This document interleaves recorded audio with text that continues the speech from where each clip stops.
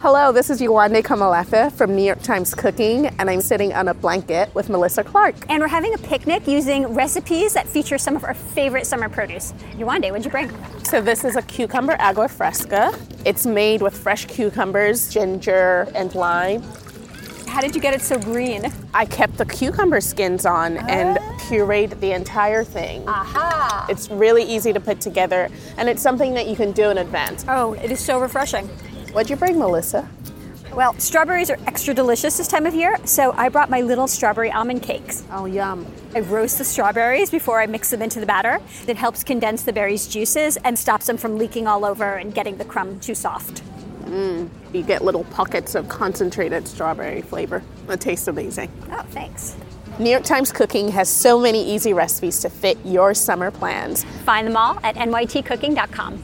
I have sticky strawberry juice all over my fingers. From the New York Times, I'm Michael Barbaro. It's Tuesday, July 30th. Here's what you need to know today. On Monday, President Trump said he would nominate Republican Congressman John Ratcliffe of Texas as the next Director of National Intelligence, despite his lack of experience in national security. You wrote 180 pages. 180 pages about decisions that weren't reached, about potential crimes that weren't charged or decided. Ratcliffe, a former U.S. attorney and small-town mayor, is best known for his outspoken defense of Trump, including his questioning last week of former special counsel Robert Mueller. So Americans need to know this as they listen to the Democrats and socialists on the other side of the aisle, as they do dramatic readings from this report, that Volume 2 of this report was not authorized under the law to be written. I agree with the chairman this morning when he said Donald Trump is not above the law. He's not. But he damn sure shouldn't be below the law, which is where Volume 2 of this report puts him. If confirmed by the Senate, Ratcliffe would replace Dan Coats, who shielded intelligence agencies from Trump's criticism of their work, especially their conclusion that Russia interfered in the 2016 election.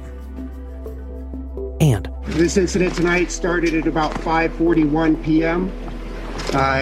There were reports of shooting on the north side of the Garlic Festival area. Authorities in Gilroy, California, have identified the victims of last weekend's mass shooting there at a local food festival. Officers were in that area and engaged the suspect in less than a minute. The suspect was shot and killed.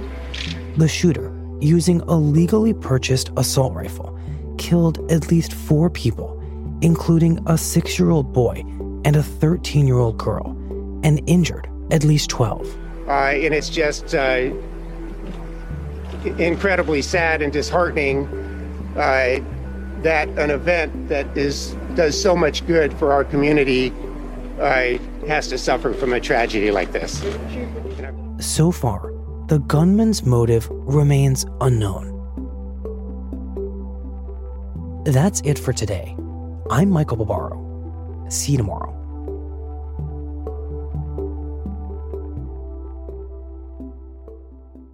This podcast is supported by Americans United for Separation of Church and State. Americans United defends your freedom to live as yourself and believe as you choose, so long as you don't harm others. Core freedoms like abortion rights, marriage equality, public education, and even democracy itself rest upon the wall of separation between church and state. Christian nationalists are attacking these fundamental freedoms. Americans United is fighting back. Freedom without favor and equality without exception.